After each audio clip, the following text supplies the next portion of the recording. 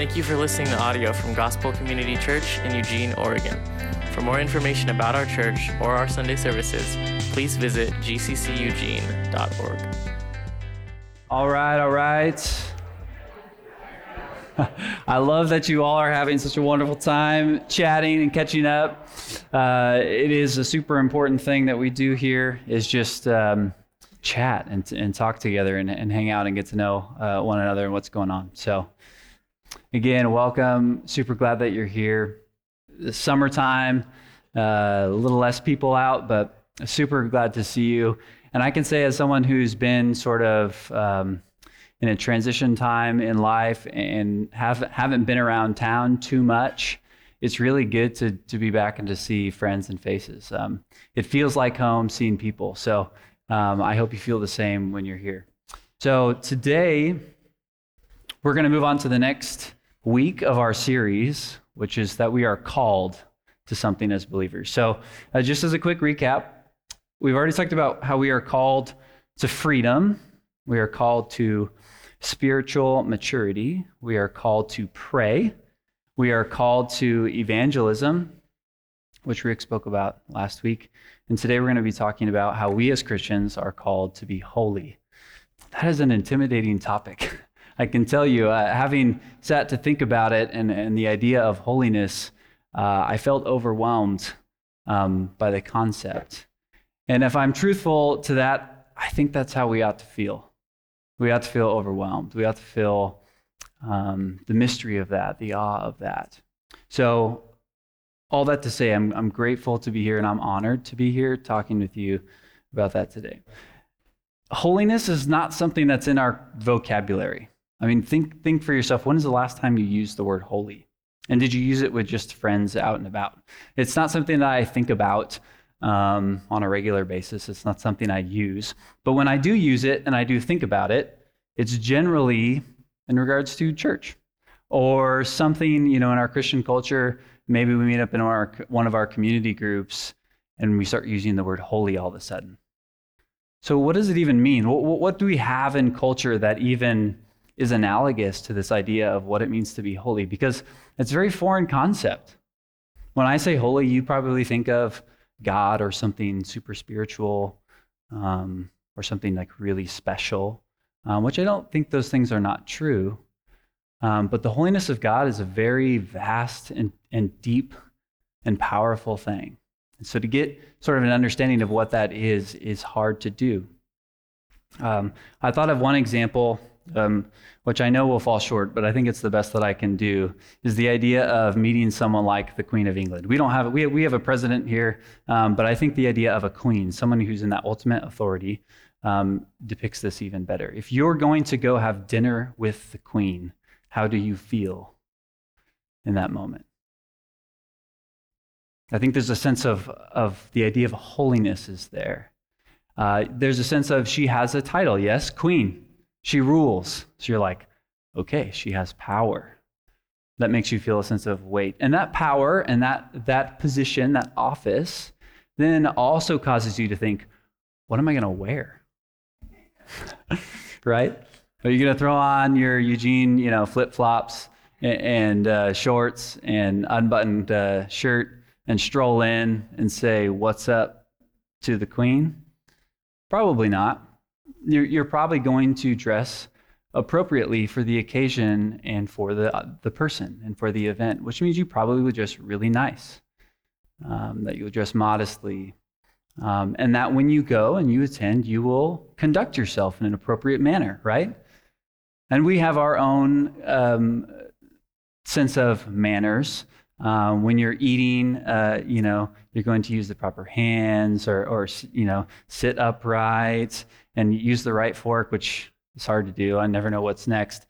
But you're going to conduct yourself in a manner that's appropriate for the occasion and appropriate for the office and the event. I think that helps us get an idea of what it means to say that God is holy. So in Scripture, holiness is used in many ways, and it's ascribed to many things. It's ascribed to God, first and foremost. It's also ascribed to people. It's ascribed to priests. It's ascribed to the temple. We ascribe it to our Bibles. We call it the Holy Bible. It's ascribed to objects. It's ascribed to celebrations and days, like a holy day. So what does that mean? That's an interesting word. It gets used in a lot of different ways, which makes it difficult to understand. But if we can sort of narrow it down a little bit, I think that ultimately God's holiness, or calling him holy, defines all that he is. It is his ultimate defining characteristic. He is holy, which at its very core is sort of a spatial term, which means he is set apart, that he is unique. I think it describes both his ultimate goodness and also his power. It describes his uniqueness in the way that he is the creator and sustainer of all life, which I don't think that we can say about anyone or anything else. As Tim Mackie puts it, he describes God's holiness like a radiating energy that can be dangerous to approach. When we think about God and all that he is, and all of his power and all of his goodness, there is a sense in which it's like the sun, that it's radiating this energy, and that it's a good thing that it brings life and that it brings goodness, but also if you get too close, it might hurt you.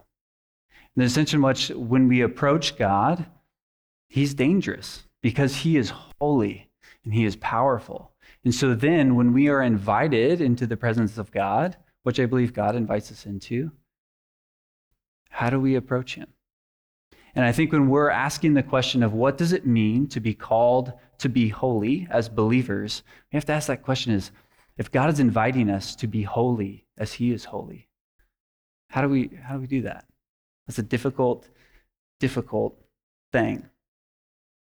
So when God is asking us to be holy, he is inviting us to partake and to participate in the nature of who he is, because ultimately God's holiness describes all that he is in his character and being. And he's saying, I want you to come and partake and participate in who I am. So let's just quickly step back for a moment and talk about a couple things that holiness is not, which I think is helpful. So in this case, holiness is not just simple rule following. I think a lot of us think, when we think of holiness, we think, oh yeah, it's like a goody two-shoes, right, that follows all of the rules. But I don't think that's the case. When we look at Scripture, Mark talks about the Pharisees, and he says the Pharisees were externally moral, but yet their hearts were very far from God. And I think as we just think about holiness as just simply following the rules, we miss something that's super important to God's holiness, which means he's not just simply interested in what we do. He is interested in who we are in here. He's interested in our heart. He's interested in our thoughts and our emotions. And simply following the rules just does not address the idols that we hold inside of us. So I don't think holiness, as we strive to be holy, is simply just following the rules. And I think there's a phrase we use, holier than thou.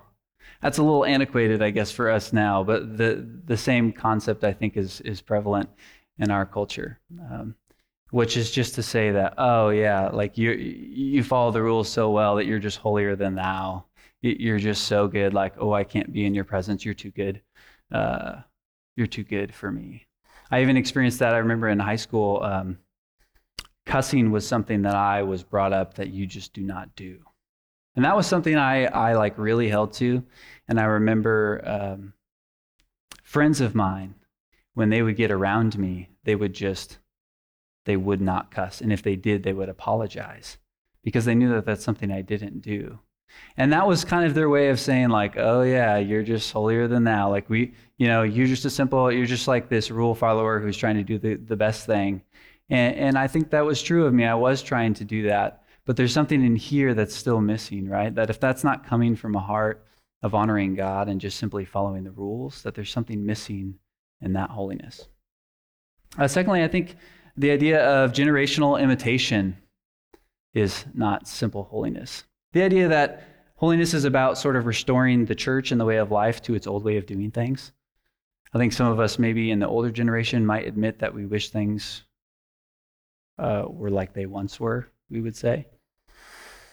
It's not about simply maybe recreating the old Puritan way of life with its rules and regulations. It's not about re-implementing like the anti-dancing, anti-card playing way of life where there's all these rules and regulations. Holiness is not about that. Ultimately, I believe God, as our Father, is interested in not us imitating those that came before us, but in imitating Christ himself, which is super important.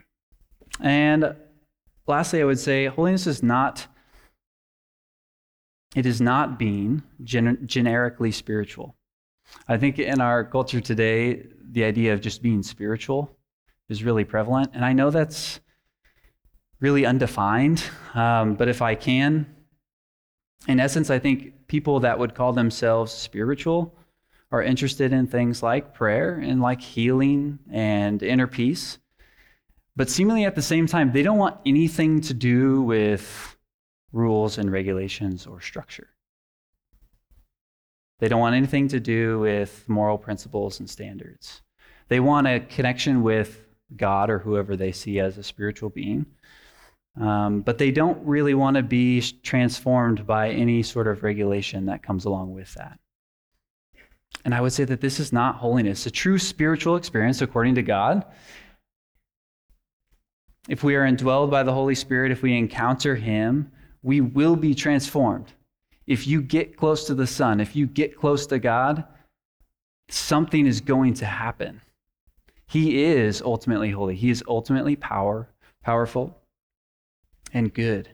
And if you encounter him, it will be revealed in a change in you. And you will have to follow his structure and his organization. So before we get into the text today, if you do want to turn there, we are going to be in 1 Peter. I want to talk to you about just a couple of theological terms that I think are going to be helpful as we get into the passage talking about how we are called to be holy. You may have heard these words before, but we're just going to quickly unpack them. This whole concept is this idea of already but not yet, which is an interesting concept. So the two terms we're going to talk about is justification and sanctification. So justification, here it is. It is an act of God whereby he pardons the sinner and declares him righteous in his eyes. It is a legal transaction with God and man whereby he essentially writes on paper that you are declared righteous. So if you accept Christ as your Savior and place your faith and trust in his work of salvation, you are justified right now in the eyes of God, that you are declared righteous in his eyes right now. So this is a legal declaration that addresses the guilt of your sin, and it pardons you. So the second word is sanctification. So this is a little bit different, and it comes out of the work of justification. If you are justified, then we look towards what comes next, sanctification. That word comes from holy. You are being made holy. You are being sanctified. So, definition here, the work of God, sanctification is the work of God in the lives of his people to progressively renew and transform their whole persons to make them holy. So meaning transforming their persons to bring them into his likeness, which is the ultimate revelation of what holiness is.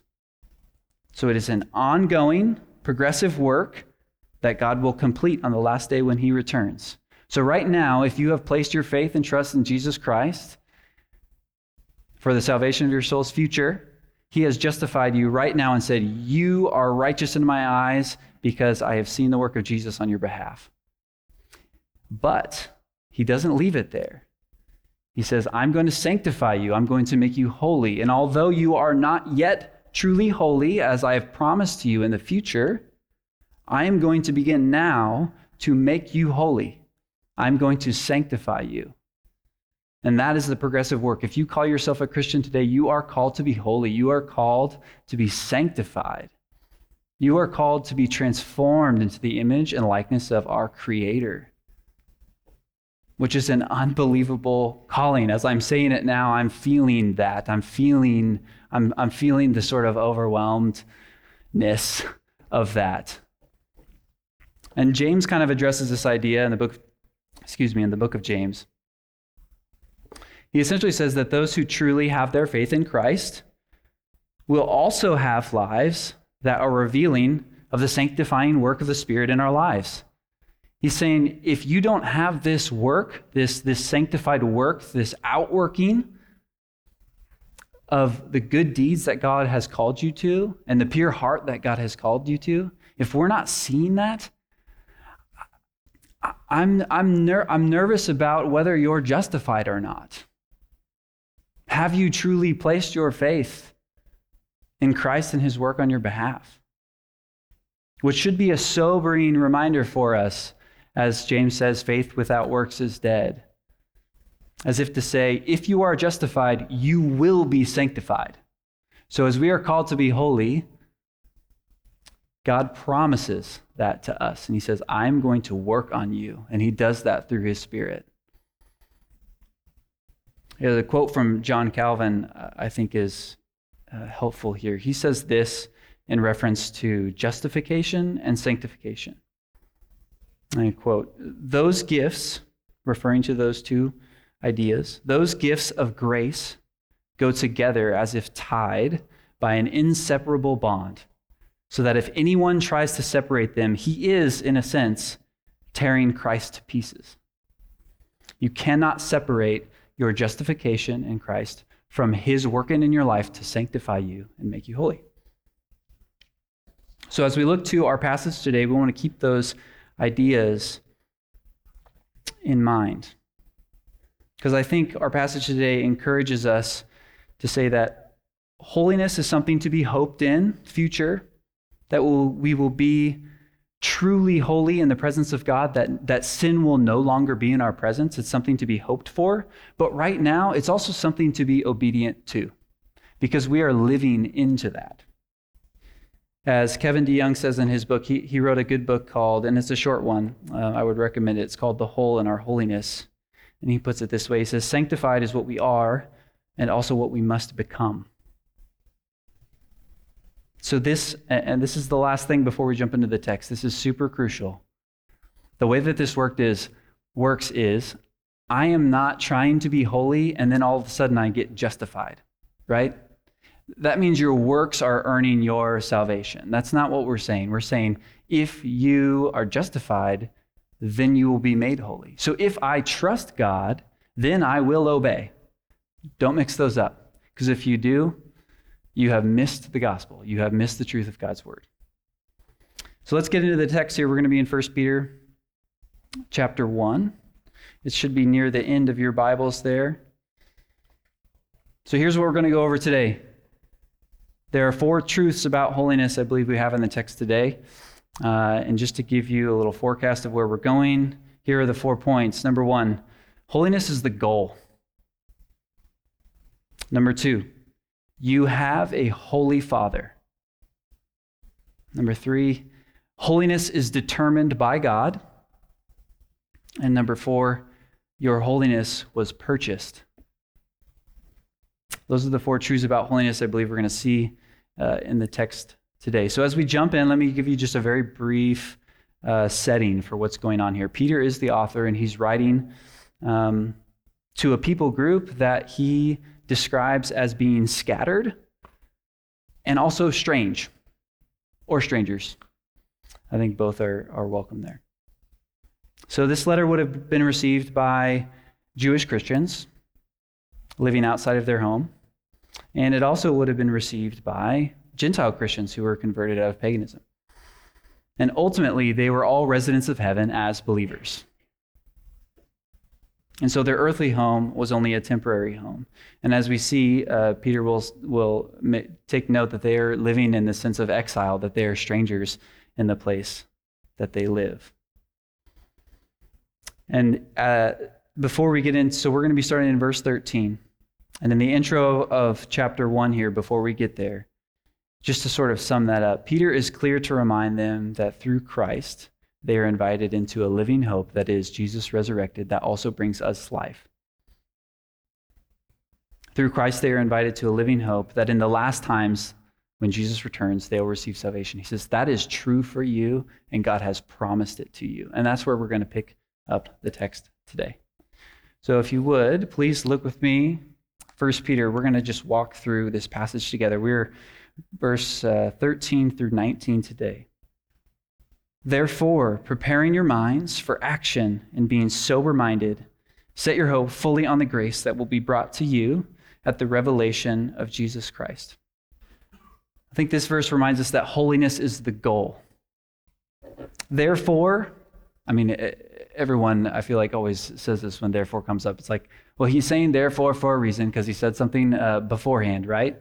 So the truth that came before, therefore, because of that, in light of that, this is what's next. So because you have this living hope, this promise of the future, here's where we're moving. He says, prepare your minds for action, or sort of an antiquated phrase would be, gird the loins of your mind. Probably most of you are going, what in the world does that mean? And it's an odd phrase, but think if I had a long robe on, girding the loins would be to pick up the robe, tuck it in my belt, and I'm ready. We're ready to move. We're ready for action, okay? So he's saying, gird the loins of your mind. So in here, pick up your robe, tuck it in your belt, and be ready to go, okay? Which sometimes those pictures are just comical, and I find them very helpful, though. So gird the loins of your mind and think clearly. Be sober-minded. So prepare your minds for action, and being sober-minded, do what? Set your hope fully on the grace that will be brought to you at the revelation of Jesus Christ. So in a sense, what he's saying is, be ready, prepare for action. How are you going to do that? You're going to do that by thinking clearly. How are you going to do that?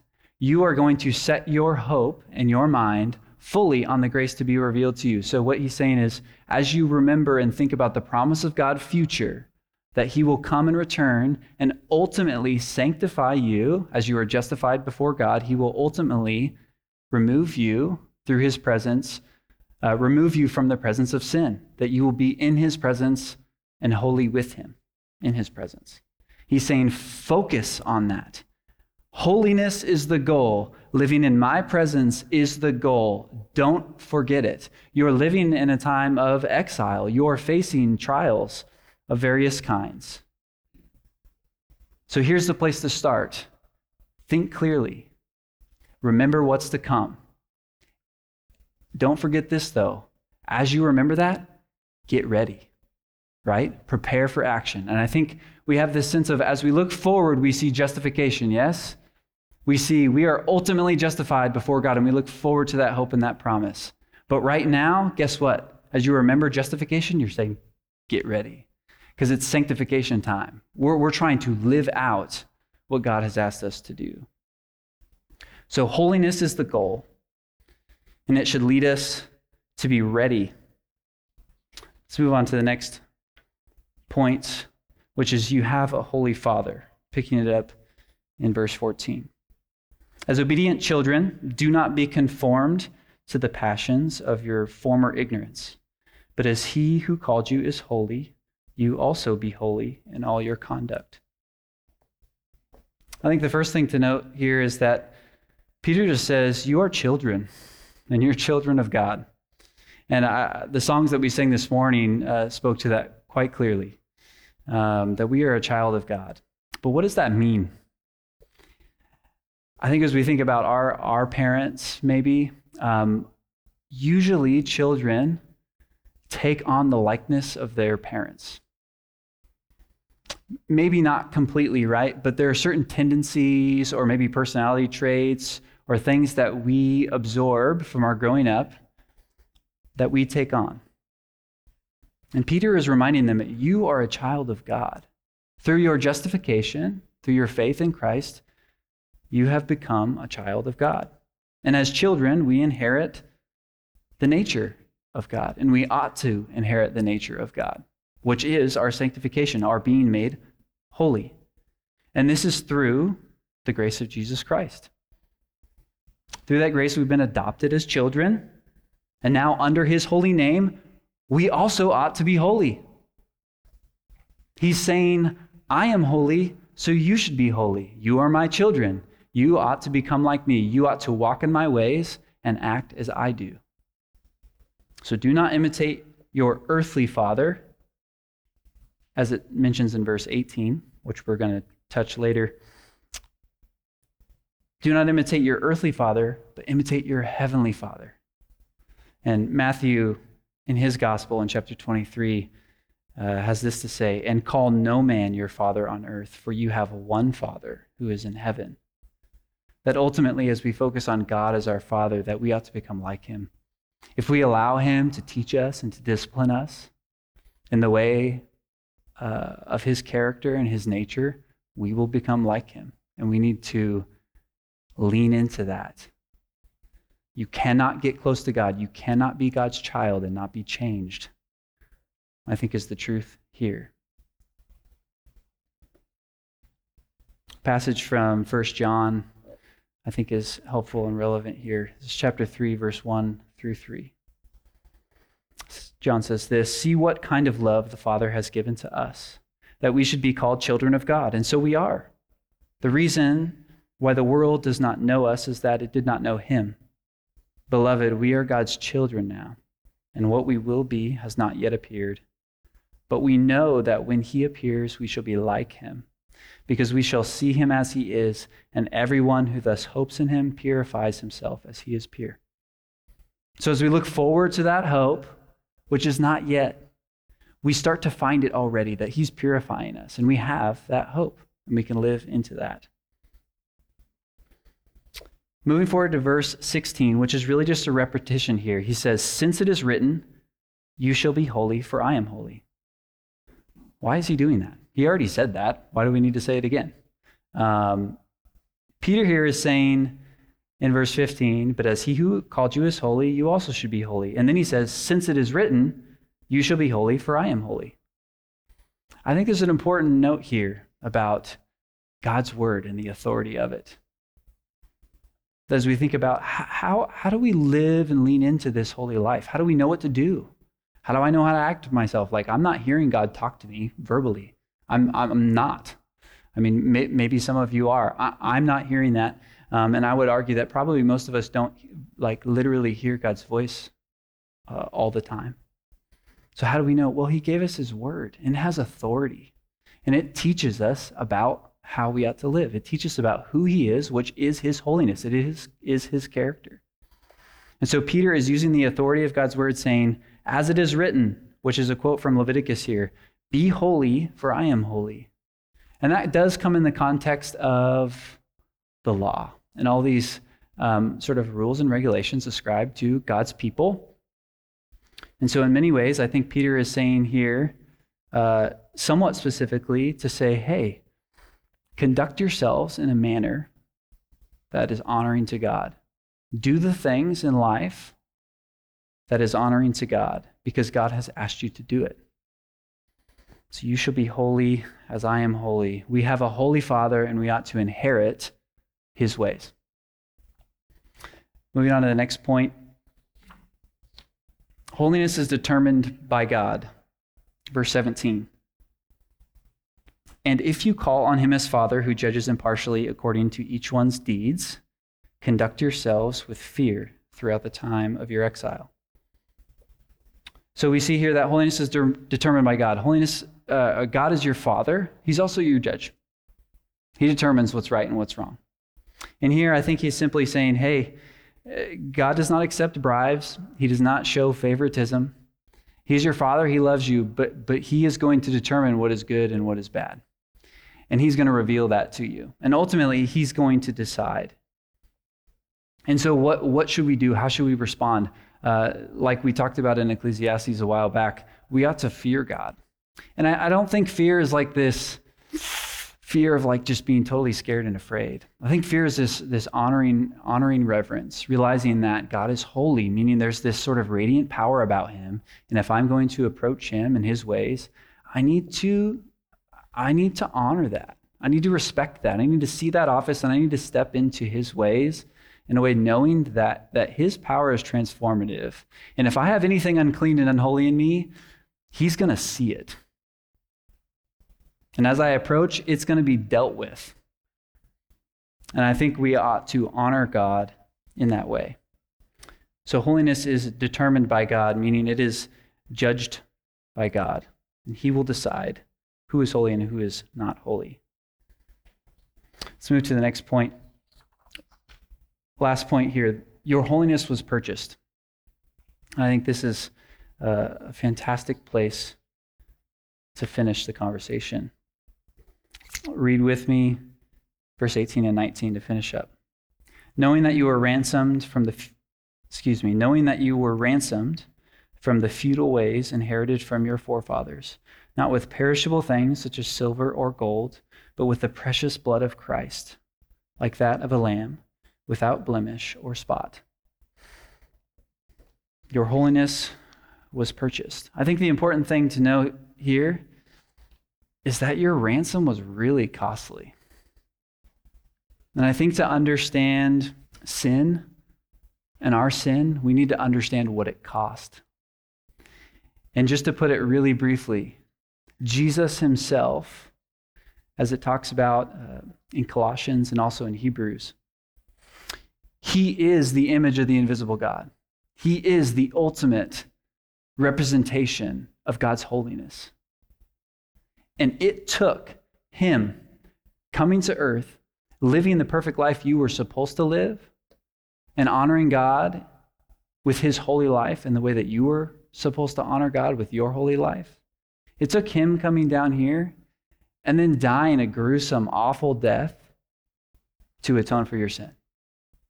It took that much. It took God himself to come here for you, and he did it. And I think we think about our sins like, oh yeah, like I lie sometimes, or I curse sometimes, or I do this sometimes.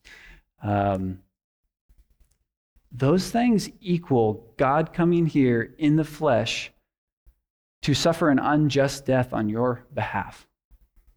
And I think that should feel weighty. So let's talk about two quick things. It uses the word ransom. You were purchased, you were bought, right? So usually ransom would be in regards to something like slavery. So if you were ransomed, you were bought out of that situation. But then if you were bought out of it, sometimes you were then bought into something else, right? So even if it was freedom, you'd be bought out of slavery, then into freedom, right?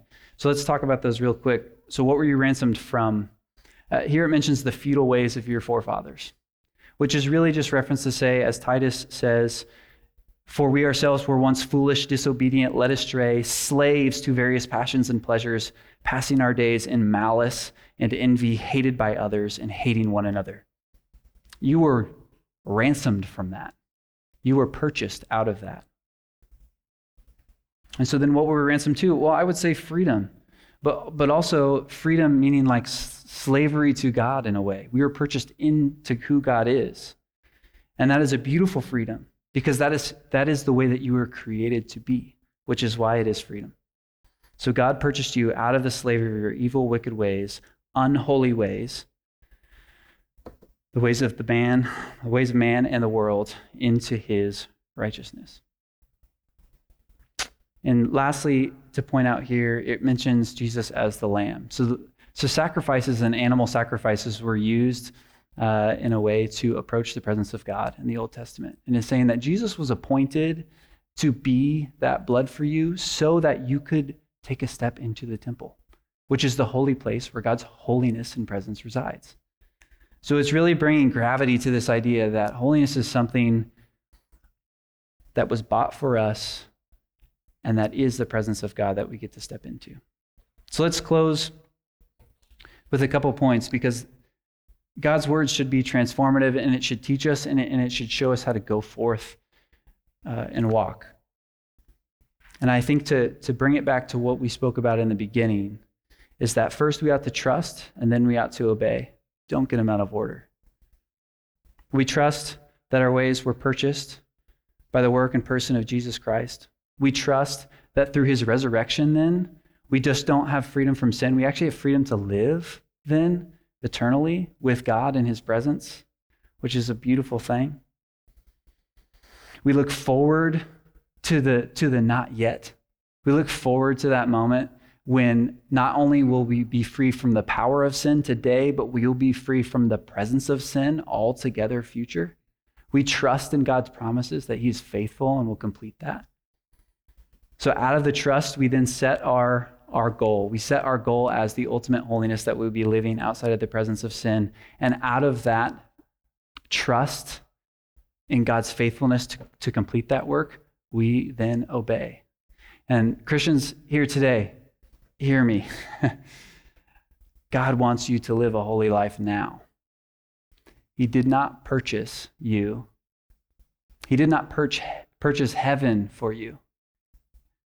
He purchased holiness for you. He purchased a relationship with him for you, which is holiness.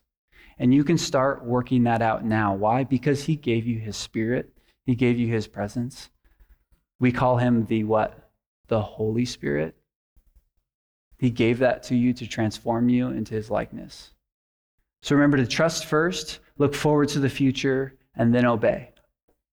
And I'll leave you with that. This is the last verse, and we will close. This is from 2 Peter, and I just find it, I'm in awe of it. 1 Peter chapter 1, verses 3 and 4, and we'll leave with this. Peter says, "His divine power has granted to us all things that pertain to life and godliness through the knowledge of him who called us to his own glory and excellence, by which he has granted to us his precious and very great promises, so that through them you may become partakers of the divine nature, having escaped from the corruption that is in the world because of sinful desire." God, through his Son, asks you to partake and participate in his very nature, which is holy, holy, holy. So go forth and then be holy. Let's pray. Heavenly Father, we're sort of overwhelmed by the idea of holiness. It's difficult to understand. It's truly impossible to wrap our minds around. And we just ask that, hearing from your word today, that you would transform us into your likeness, that you would renew our relationship to you, which does make us holy, and that you would allow us to trust in you future, that you will save us, God, and that will lead us to obey now. We pray this in your Son's name. Amen.